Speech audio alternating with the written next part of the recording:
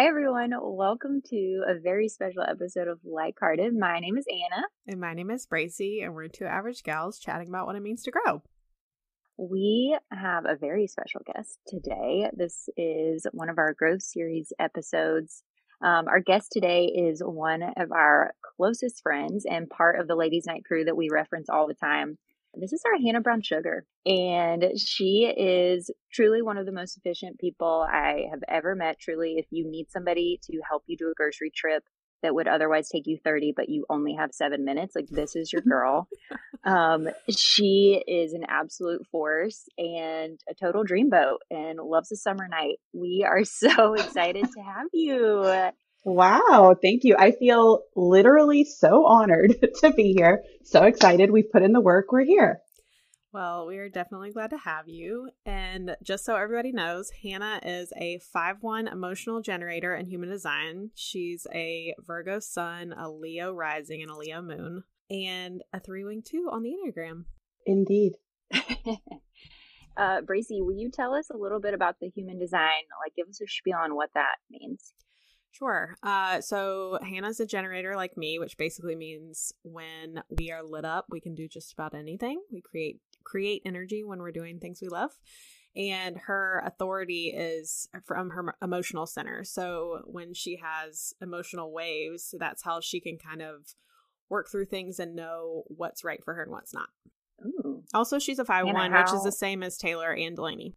Wait, really? Mm-hmm. I did not know that. Oh, Yep. That's fun. Hannah, how does that feel to you? Does that feel true? I think so. What Bracy said about how did you say it, Bracy? Like when you're energized by something, you create more energy? Mm-hmm. Is that what you said? When you're lit up by something, you create energy. Yeah, I really feel that. I feel like there's this sort of like level of myself that when I'm like really feeling myself or like really feeling what I'm doing, I can like click into this next level and operate at like a higher level. I don't know. I don't really know a better way to describe that than what I just did. I don't know if that makes sense, but it feels true. Interested in what'd you say, 5/1? That's the same as Taylor and Baby Delaney. Mm-hmm. I mean, I do really identify with Baby Delaney, so not shocked on that. Yeah. That's really cool. I remember she had told me when Delaney was born that her and Taylor were the same.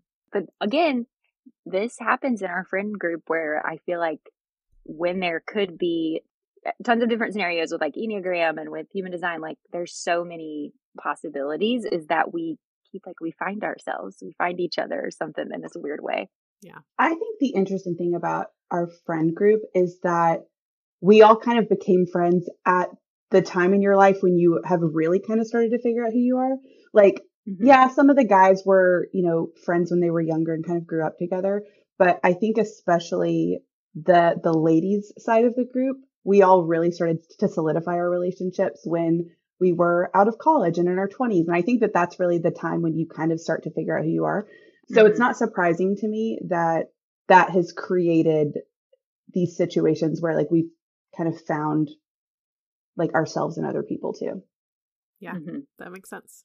Okay, what about your Enneagram? This was something that was really popular in our crew for a little bit. We were like real into it.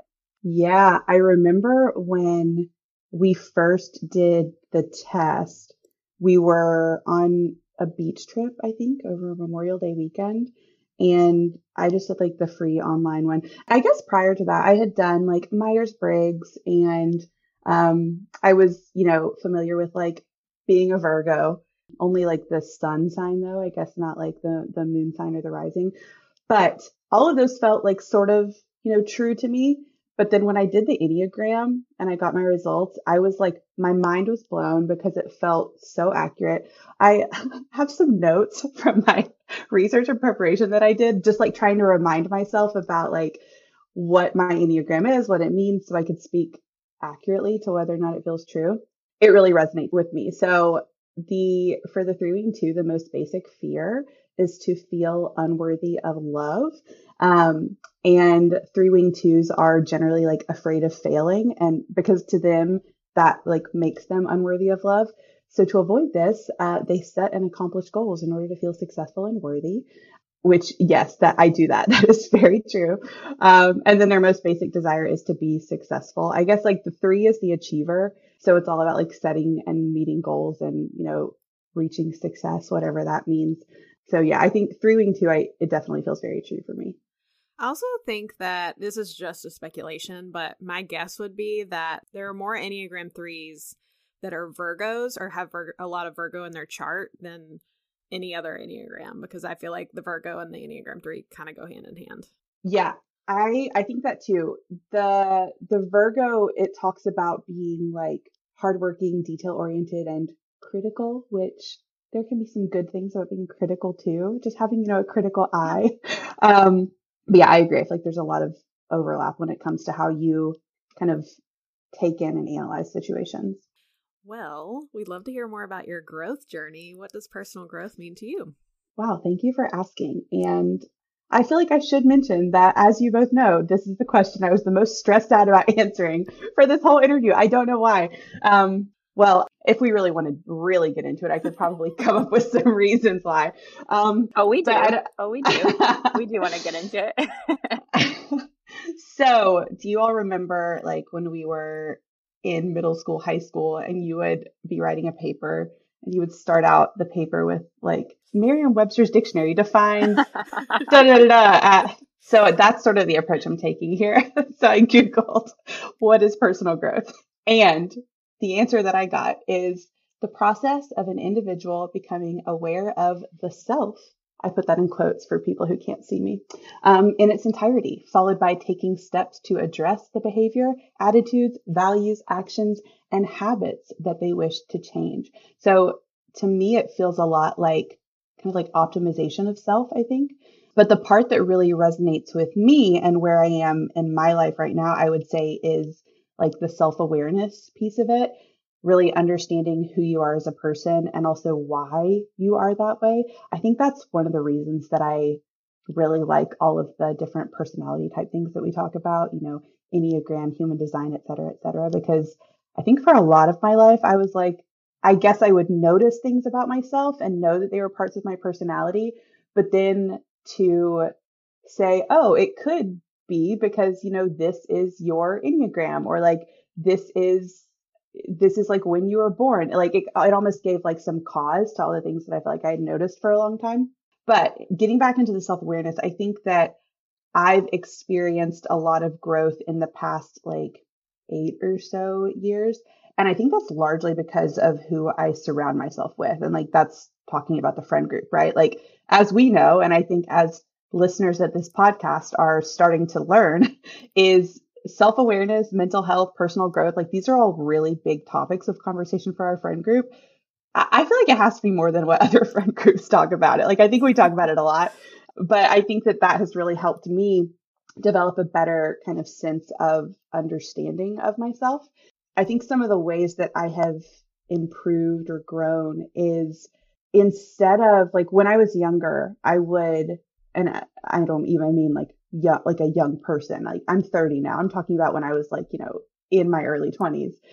I think that instead, like what I would do then is maybe just act on my thoughts or my emotions. I would just act, right? Like I'd be like, this is how I'm feeling and I'm acting. I think that I've shifted now to kind of trying to better understand the motivations behind what I'm feeling. Say, okay, this is what I want to do. Like right now I'm feeling this way and this is what I want my action to be. But, taking a pause before I act to try to understand what I'm feeling and like why I'm feeling that way, and kind of try to get to the core of it, because I think that level of understanding will often change the way that I will react. In terms of like where I am on my growth journey, I don't really think it's linear. I don't think it has a beginning or an end. I think like I'm in it. I feel like I hope I'm always in it. Yeah. Growth. Hashtag. One thing I was thinking when you were talking was like, I feel like the Enneagram and all these other outside tests, and even like your conversations with your closest friends, like it gives you these different lens to see yourself. And like that can be a huge growth point when you get to have the different perspectives of whether that's people or online tools or whatever, but it really helps facilitate that self-awareness that we all desperately want and need. Yeah. Yeah, agreed. Okay, well, let's jump into your relationship with anxiety with, you're talking about how you've gotten to a point where you're able to not be as reactionary about things, but pause and give thought to kind of what's going on in your body and that type of thing before you take the next step. So how does anxiety play into that? Would you say that anxiety is the number one most popular topic for our friend group to talk about? I feel like it might Probably, be. yeah. I think it's real up there. Yeah, I feel like it's just such a, I don't know, such a big part of our lives. And I'm really glad that like we have that outlet to be able to talk about it. So my relationship with anxiety. So I was diagnosed with anxiety during my senior year of high school. If you kind of take a quick look back at like my personality type and my like achiever tendencies and my overall like desire for success and fear of failure. And then you think about what was happening senior year of high school. I was right in the middle of college applications. I was right in the middle of a lot of complicated senior projects. And I was waking up every single morning, super nauseated, had a hard time eating. So of course, my sweet parents took me to the doctor. The doctor was like, "Are you pregnant?" I was like, "No, I'm not." My dad brought me here. First question. Yeah. They made me take a pregnancy test, which I mean is like, I think a normal thing to do. But I was like, "No, I'm not pregnant. I don't know what's going on." So I was diagnosed with anxiety then for the first time. Though, I mean, I think if you like ask my parents now and they looked back at my childhood, like, yeah, I've like always had it. It just finally got to the point where it was impacting my life to like a significant extent. So for me, my anxiety manifests very physically. Like particularly in my gut. So that's why I was having all of the nausea symptoms at that time. And that's how I was originally diagnosed. They also, in addition to me being pregnant, they also thought I had a stomach ulcer. So yeah, I don't know, just weird things. So that was senior year of high school. So since then, I've been like on and off of various medications for it, in and out of talk therapy over the past like 12 years. Currently don't take any meds except occasionally stuff for my stomach because of how it impacts me. But I am actively pursuing getting back into talk therapy, which, as you both know, has been a real journey for me to try to get this therapist to respond to me. Because, of course, I like found this one that I'm obsessed with, and I'm like, you need to be my therapist. And anyway, so she's speaking to you. She sounds like a perfect fit. We'll send her this episode. Yeah. Yeah. You can just skip the intake session and we'll just send her this. She'll know everything she needs to know. I love that. I saw this thing on TikTok the other day where a girl had her therapist, who she had been seeing for a couple of years, made some comment about like, yeah, like all these people that you talk about, I don't actually know what any of them look like. And the girl was like, wow, you're right. Like, that's so crazy to me. So the girl made like a slideshow with pictures of everyone in her life. Honestly, I think as a therapist, I would really appreciate that. I think so too. I think it's much easier to talk about someone when you can like picture them. So I thought that was really funny. And for you to be able to remember, like when they pop up, like in sessions later on, like you have a visual of like, oh, okay, yeah, that's what you're talking about. It's a lot to keep straight and with nothing to go off of. Yeah, absolutely. Absolutely. So my anxiety is very wrapped up in like my performance and my achievement, and then also how others view me. So I tend to have a lot of anxious thoughts about my job performance. I'm basically always slightly concerned that I'm about to get fired at any moment. I'm not like a low performer. Like I know that rationally, but still, I'm almost always concerned that I'm about to get fired. And someone who has had many promotions in the last like 5 years. She has basically every reason to think she is not going to get fired, but it's anxiety doesn't make any sense. So no, it is not a rational girly. It is not. And I don't know. I don't know like how to classify this, but I basically have this belief that I could do like one sort of bad thing and it would ruin everything. And I think that applies like at work. It applies like in other areas of my life too. So yeah, I don't know. So, but anyway, like I tend to, because so much of it is wrapped up in like, am I succeeding? Am I doing well? Obviously that tends to be reflected a lot in how I like am at work. Romantic relationships are also a really big anxiety trigger for me. That's tied to some like relationship trauma I experienced in college, but like that's another big area that I have a lot of anxiety. In general, I would say when I'm unhealthy in my anxiety, I'm like irritable. I have symptoms of like depression. I have some obsessive type tendencies. And I tend to have a lot of shame around that and like struggle with sharing those moments with others. I'm making like little bits of progress here. Anna knows this. I tend to, poor Anna, I really am going to start paying her at some point. I swear I am. But I have made some progress, I think, in being able to open up when I am in unhealthy, anxious moments. But yeah, that's what it typically looks like for me when I'm unhealthy. When I'm healthy, I'm relaxed, I'm optimistic, I'm energetic, I'm pretty extroverted. I tend to be very open during these times, like with my thoughts and emotions. And like I can have more drawn out periods of being unhealthy, but generally over the past few years, I would say I am like overall healthy in my anxiety and then I'm situationally like unhealthy. Makes sense. Yeah. Yeah.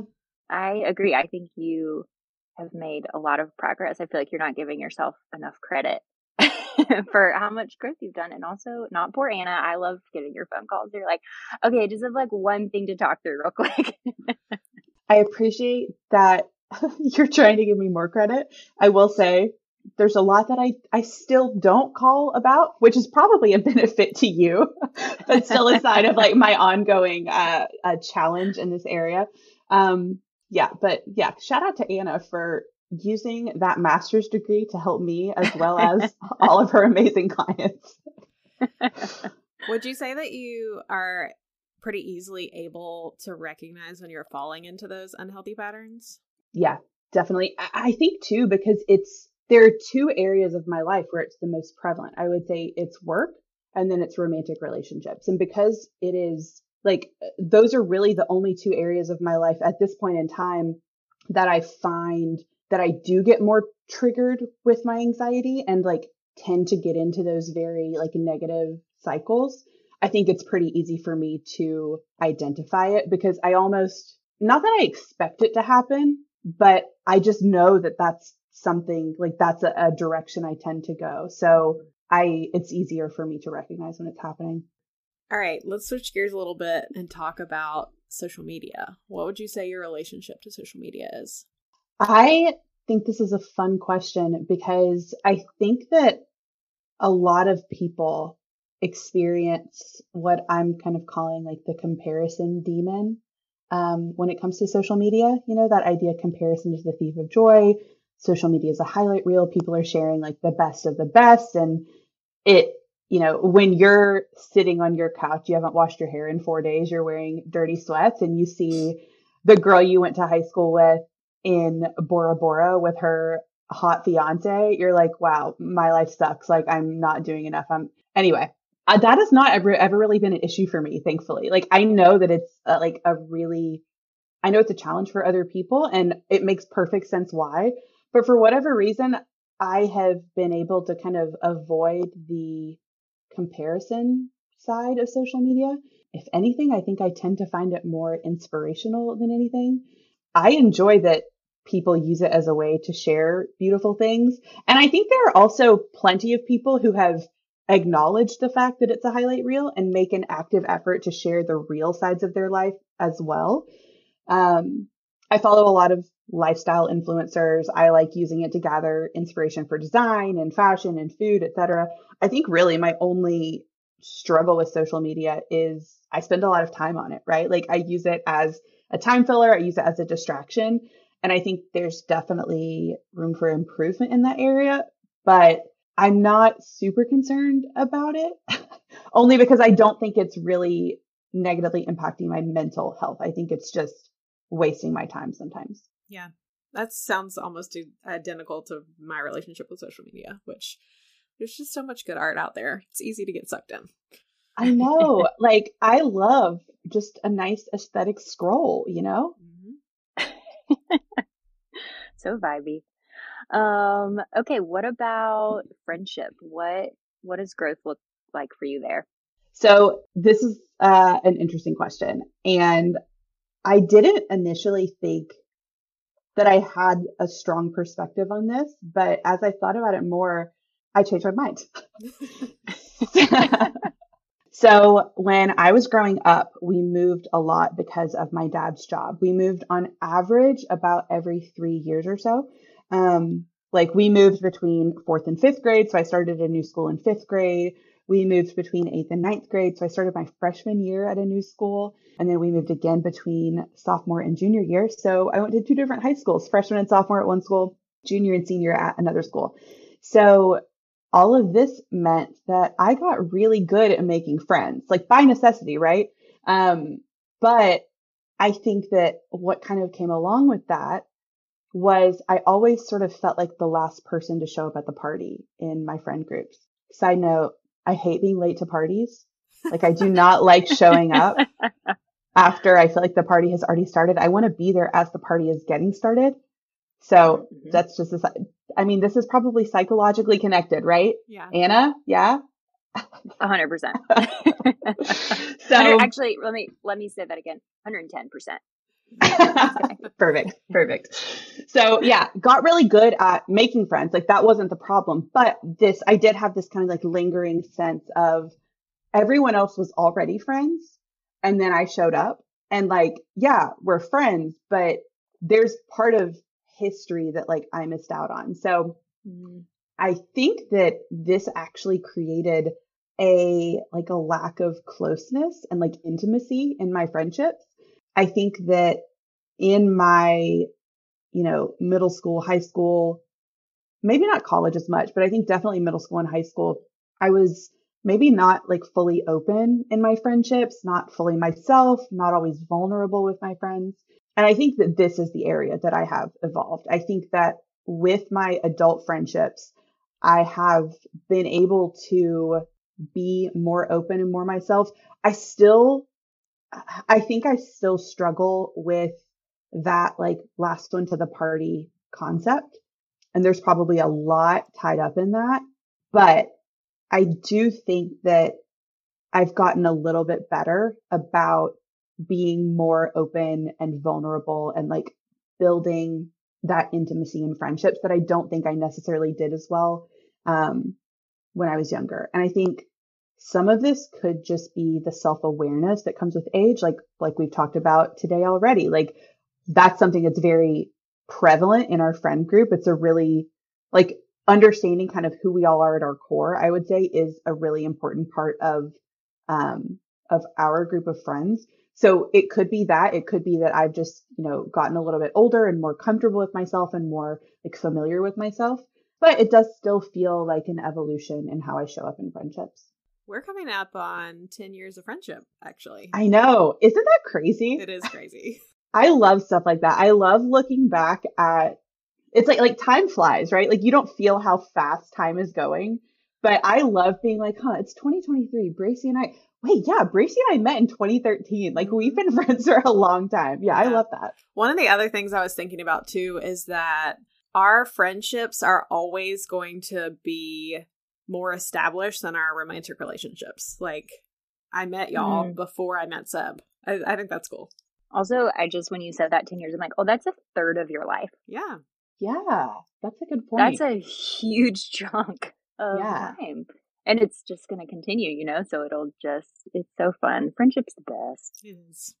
I know, it is. And I like that call out too, Bracy. Like, I think that our like lady friendships are really important to all of us, but I like that call out too. Like we were all friends before like all of your respective partners came into the picture too. So yeah, it's nice. I like that. 100%. I like that foundation. All right. Well, this is one of my favorite questions. What is your relationship with money like? I have a lot to say here, actually. So buckle up, people. So first of all, money. I love it. I love to have it. I love to spend it. I want more of it. That's the headline. So that's the title of this episode. More money, less problems. So growing up, we always had what we needed. So I have two parents. I have two younger brothers, 5 of us. always had what we needed. I would say we had 95% of what we wanted. I know, especially now looking back, I know that my parents were like frugal by necessity, but I never ever grew up feeling like we didn't have money. At the same time, money was not something that we really talked about a lot. So I never received much of an education on how to manage money. Side note, I also think that this is a failing of the US school system. I think that teaching personal finance should be a core part of any high school curriculum. I'm sure that it happens as like an elective, maybe at some schools, maybe some private schools are teaching it, but like it's not, I was not taught how to write a check. I was not taught about taxes. Like, I think that this is like actually a failing of the school system as well. But going back to my family and like my life, it was just never really a conversation. It wasn't a situation where like I, just always assumed that the money was there. It just wasn't something that was really much of a source of drama for me, which, I'm thankful to my parents for like insulating me from that. But then I didn't really know how to manage it. I started working when I was like 10 or 11. I literally worked my whole life. So I started working when I was 10 or 11. My first job, I was like a mother's helper, which basically means I was like a junior babysitter. The mom was still there, but I was just helping with like whatever she needed. So that was the first job I ever had where I was starting to make money. I probably made $5 an hour or something like that. My mom had to drop me off. Then the mom I was babysitting for like had to drive me home. Like it was I don't even know if this really helped anyone, but anyway, that was my first job. And then I consistently had jobs throughout high school and college, lots of babysitting.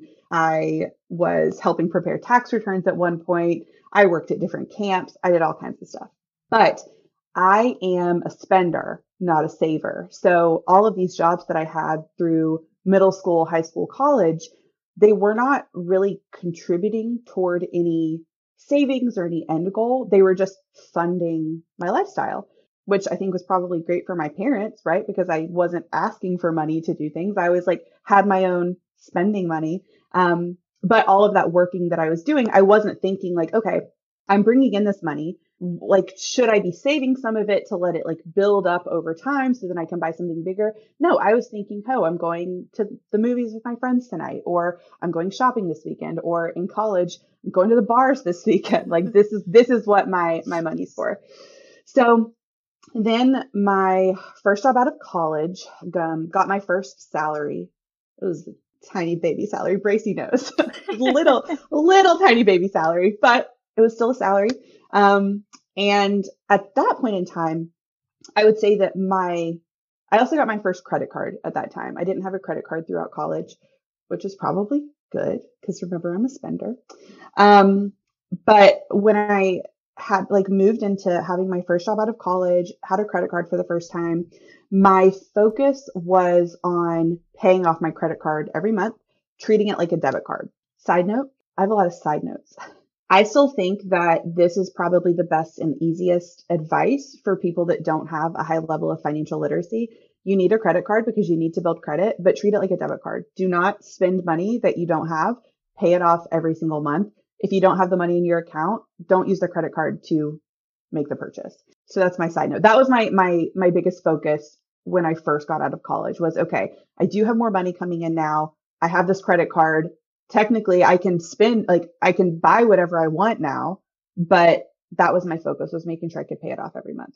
I would say that since then, I've generally been able to continue that concept of like making sure I'm paying off my credit card every month. I don't want to, build up credit card debt or anything like that.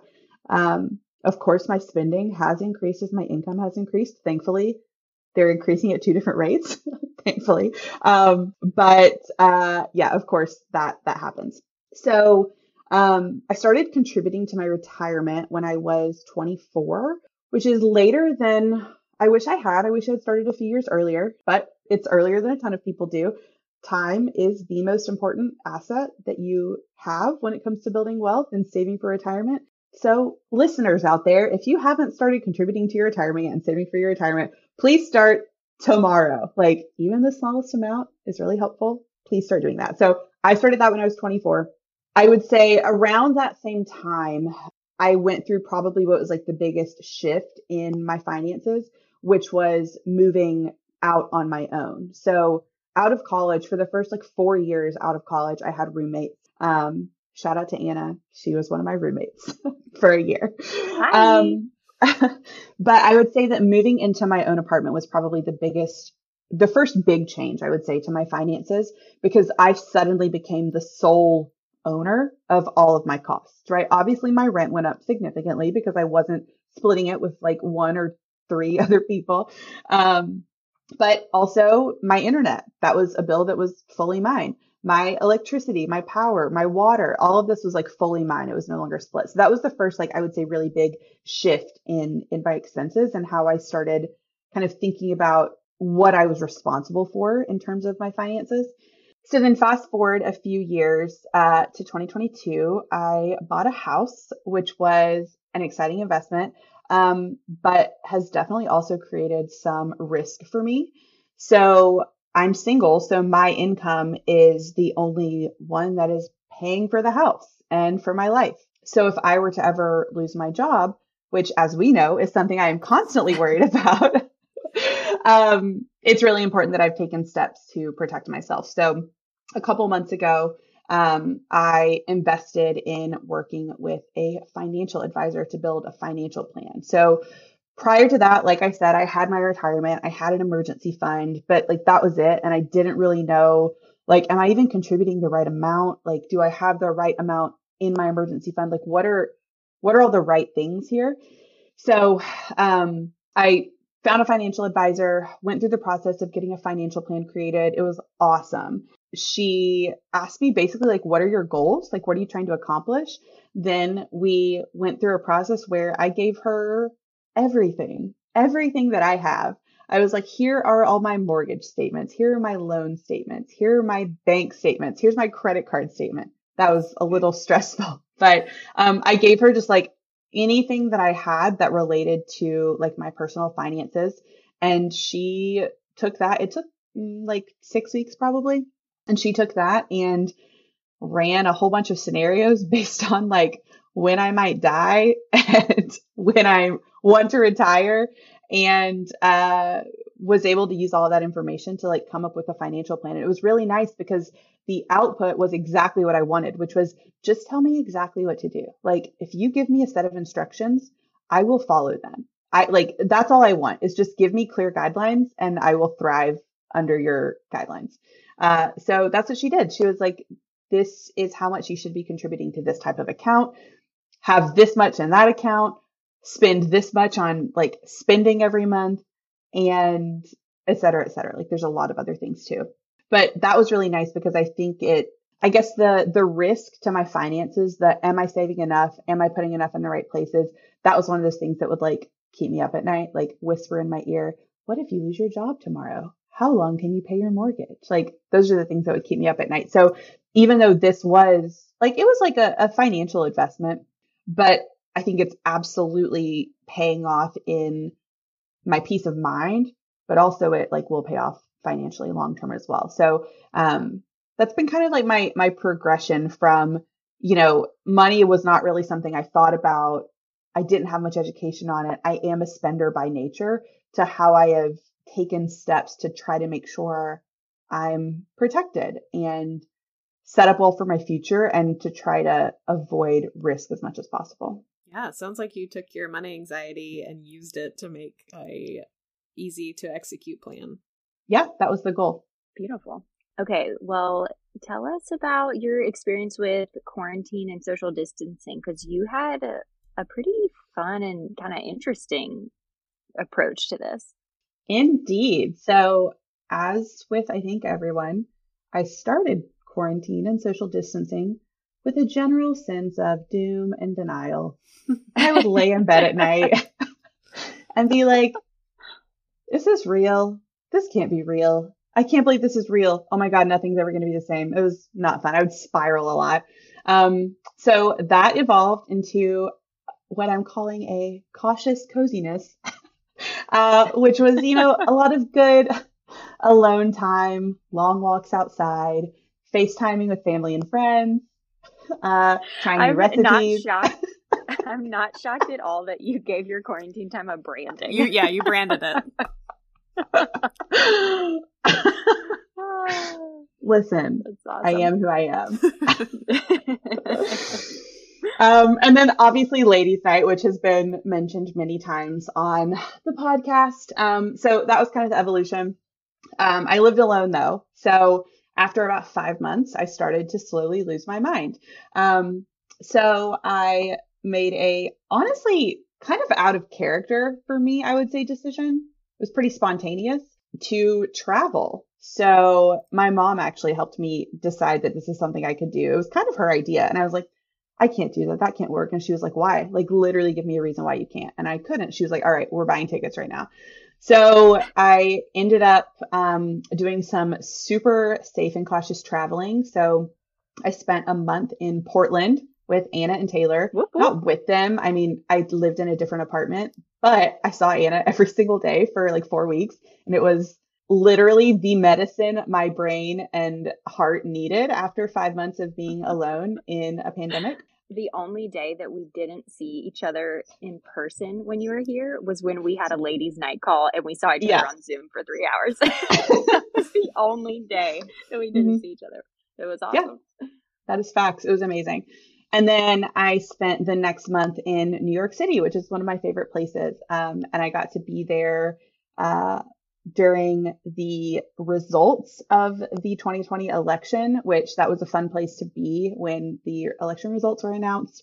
And it was just like amazing changes of scenery, even though I was still, still kind of, I guess, under quarantine, under social distancing. It was just nice to have that change of scenery. It I think saved me that year.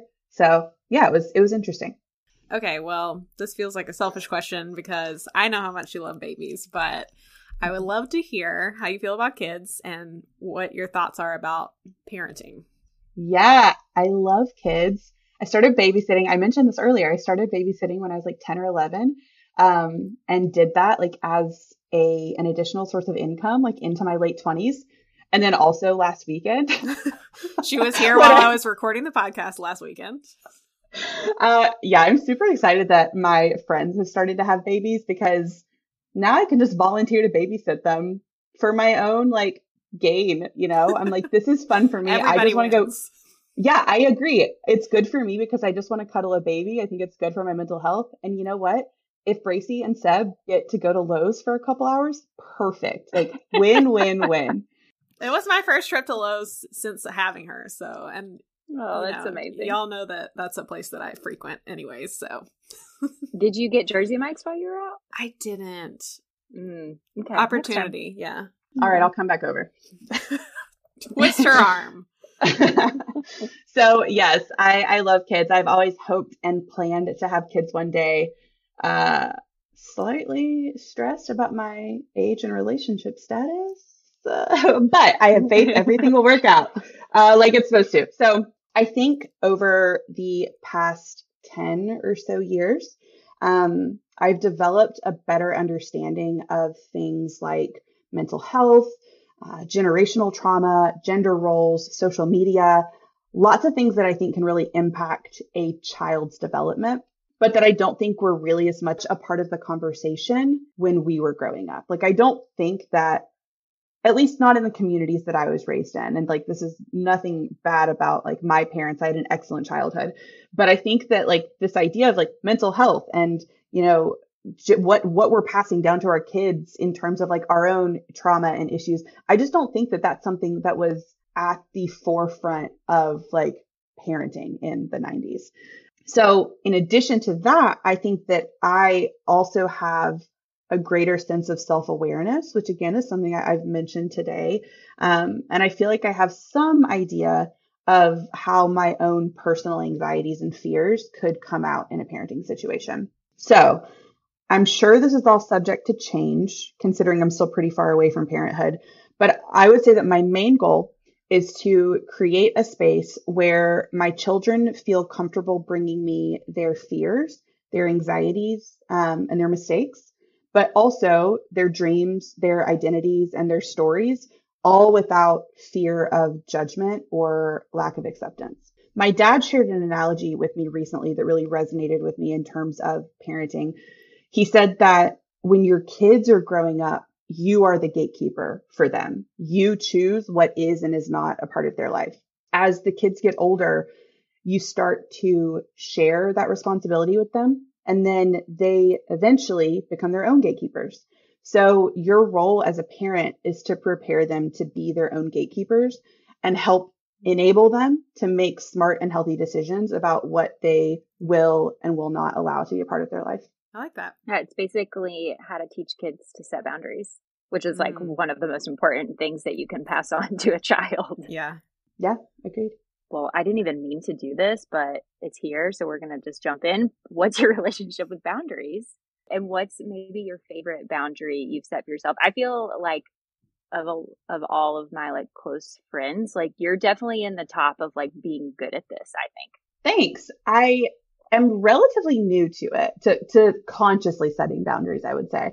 But I think it's a very important exercise in self-awareness and also preservation of relationships, which I'll explain. So I have set boundaries with other people around things that either I know are crossing a line for me and will make me uncomfortable, or around things that have the potential to be an anxiety trigger for me. So a great example of the anxiety trigger one is from when I was actually going through the process of buying a house. So when I was buying a house, the market in Raleigh was crazy. I made 6 offers on 5 houses, all significantly over asking. It was really, really hard. And the delayed success, which in that situation, obviously the success is offer accepted, I buy a house. The delayed success felt like a failure to me. So I asked Anna and Brittany, who are 2 of my closest friends, and obviously, want to be involved in a really important, time in your life. I asked them to not ask me any questions about it. And I told them that I would share with them when there was something to share. I knew that because I was tying, first of all, it's a stressful thing, right? It's a lot of money. It's a huge life decision. Like it's stressful on its own, not to mention the fact that my basic fear is failure. And I was tying the delayed success in buying a house to my own personal failings. Rationally, it doesn't make sense. Anyway, I was tying all of that up in it. So I knew that if they asked me about it when I wasn't in a good headspace, it could cause me to feel mad at them, even though they were doing nothing wrong. So because it was a stressful situation for me, and I knew that could be a potential result of me not setting that boundary, I set the boundary to protect myself, but also to protect my relationship with them, because it wasn't going to be fair to them for me to like perceive them negatively just because they want to be involved in something that's important to me. So I had to I tried to be proactive about not letting my own anxieties impact my relationships with them. And then it was like a really fun thing when I had I got to surprise FaceTime them. They didn't even know I had put in an offer, and I got to just surprise FaceTime them and be like, you guys, I bought a house. So yeah, it was, I think boundaries are important, right? It's about yourself and preservation of yourself, but I think it's also about preservation of your relationships with other people. Yeah. All right. What would you say is your favorite place you've been to? And if you had to move, where would you go? So favorite place I've been to is probably Italy. I did a really amazing trip to Italy in 2019 with my mom and my aunt and my grandmother. We went to Rome, Florence, and Venice. So Italy is probably my favorite, but I just went to Israel for the first time a couple months ago. And that is a really, really close second. It's really close to the top. And honestly, hot take, but the food I had in Israel was probably better than any of the food I had in Italy. Wow. Which, yeah, Israel was amazing. So, if I had to move internationally, I would probably move to Florence, Italy. If I had to move domestically, I would move to New York City. Nice. Yeah. Not upstate New York. Absolutely not. No. No. Okay, well, this is one of my favorite questions. I think it's super interesting. I have no idea what you're going to say. So, do you think that you have an alternate life path that you would have enjoyed? Yeah. So I was supposed to move to New York City in 2020. I had let my Mm. company know. I had started looking for apartments. I was supposed to move in May of 2020. And then, as you all know, in March of 2020, the pandemic happened and everything became super sketchy, most of all, New York City. So, Hmm. I did not do that. I feel really confident that that was the right decision because even once the just like the COVID risk decreased a bit in New York City, still the state of the world was working remotely, working from home. I do not want to do that in a New York apartment. Those are small. That's just not, that wasn't the life that I wanted in New York. So I think had the pandemic not happened, I think that I would have moved to New York in May of 2020 for a couple years. And I know that I would have enjoyed that. I think that what has ended up happening for me is good as well because I've been able to buy a house here and I know that that's like a good investment for me. But yeah, I think I would have enjoyed that. The other one that I think would have been good for me is if I had taken a gap year between high school and college. I think I was way too young to start college when I did. And I think it probably decreased the value, like the overall value I got out of my time in college. So I think if I had taken a gap year between high school and college and worked or traveled or just done something different, I think I would be interested to see what impact that would have had on the choices that I made in college in terms of like what I studied and how I spent my time. That's So fascinating. I've never heard yeah, anybody talk about that, but I yeah, have very mixed feelings about the college system and like whether it's actually helpful to anybody. So I can see that being really Right. great. Especially and for newly 18-year-olds. Right. Yeah. yeah, I was still 17 when I started college. But I wouldn't, there is nothing anyone could have said to me at that time that would have made me take a gap year Yeah. because all of my friends were going straight to college. And like, I'm a rule follower. I'm a path follower. If there is a like correct path I'm supposed to follow, that's what I'm going to do.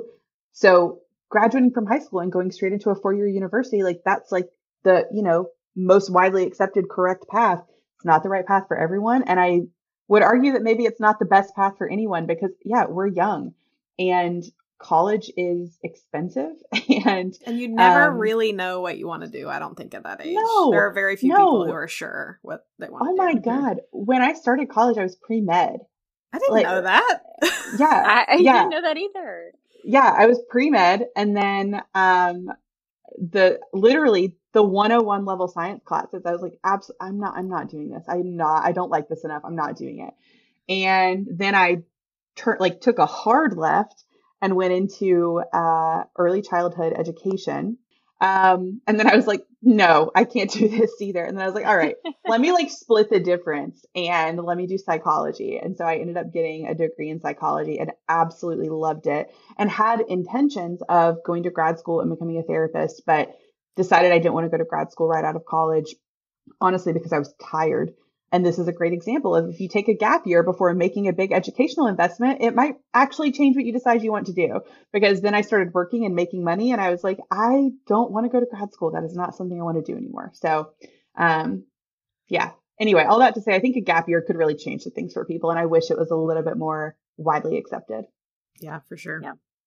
All right, we are going to jump into some fun this or that questions. I know you've listened to the other episodes, so the name of the game is just go with your gut.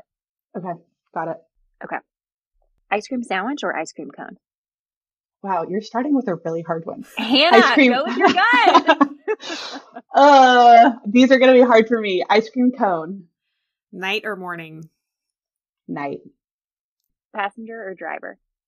Driver because I get car sick. Hamburgers or hot dogs? Oh my God. Cheeseburgers. It's so Beach hard. or pool? Beach. Sunrises or sunsets? Sunset. I love the confidence in that one. Pancakes or waffles? Waffles. Be embarrassed or be afraid? Oh my God. Uh, be afraid. City or countryside?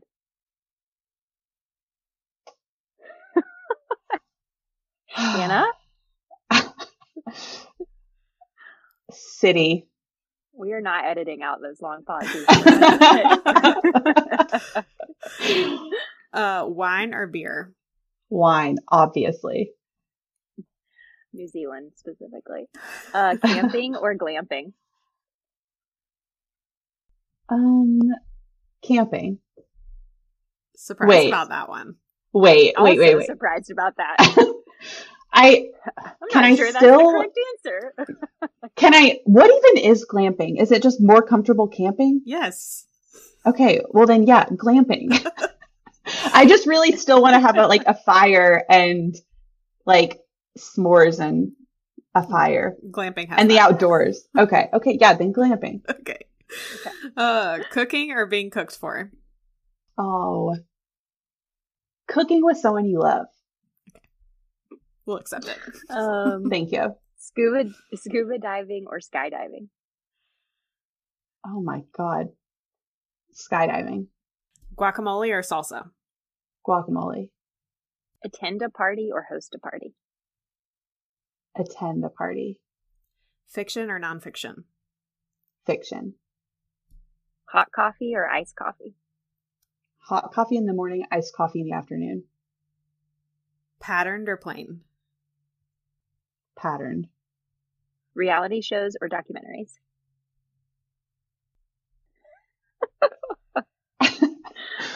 This one's really painting her. Documentaries. Pineapple pizza or candy corn? Oh, pineapple pizza. Candy corn is trash. I'm sorry. Oh, man. Oh, man. All right. Thank you so much for coming on and being vulnerable with us and with our moms. We really appreciate it. all 5 of our listeners are really glad to hear from you. Oh, they really are. Hey, moms. Good to see you all. Thank you all for having me. This has been fun. And fun fact, honestly, even before my friend started a podcast, one of my bucket list items is to be a guest on a podcast one day. So thank you so much for helping me check that goal off. Absolutely. Happy to do it. For sure. All right. If you have any questions for Hannah, you can email us at likeheartedpodcast@gmail.com and we'll pass them along. And be sure to follow along on Instagram at likeheartedpod. Talk to you soon. Bye. Bye.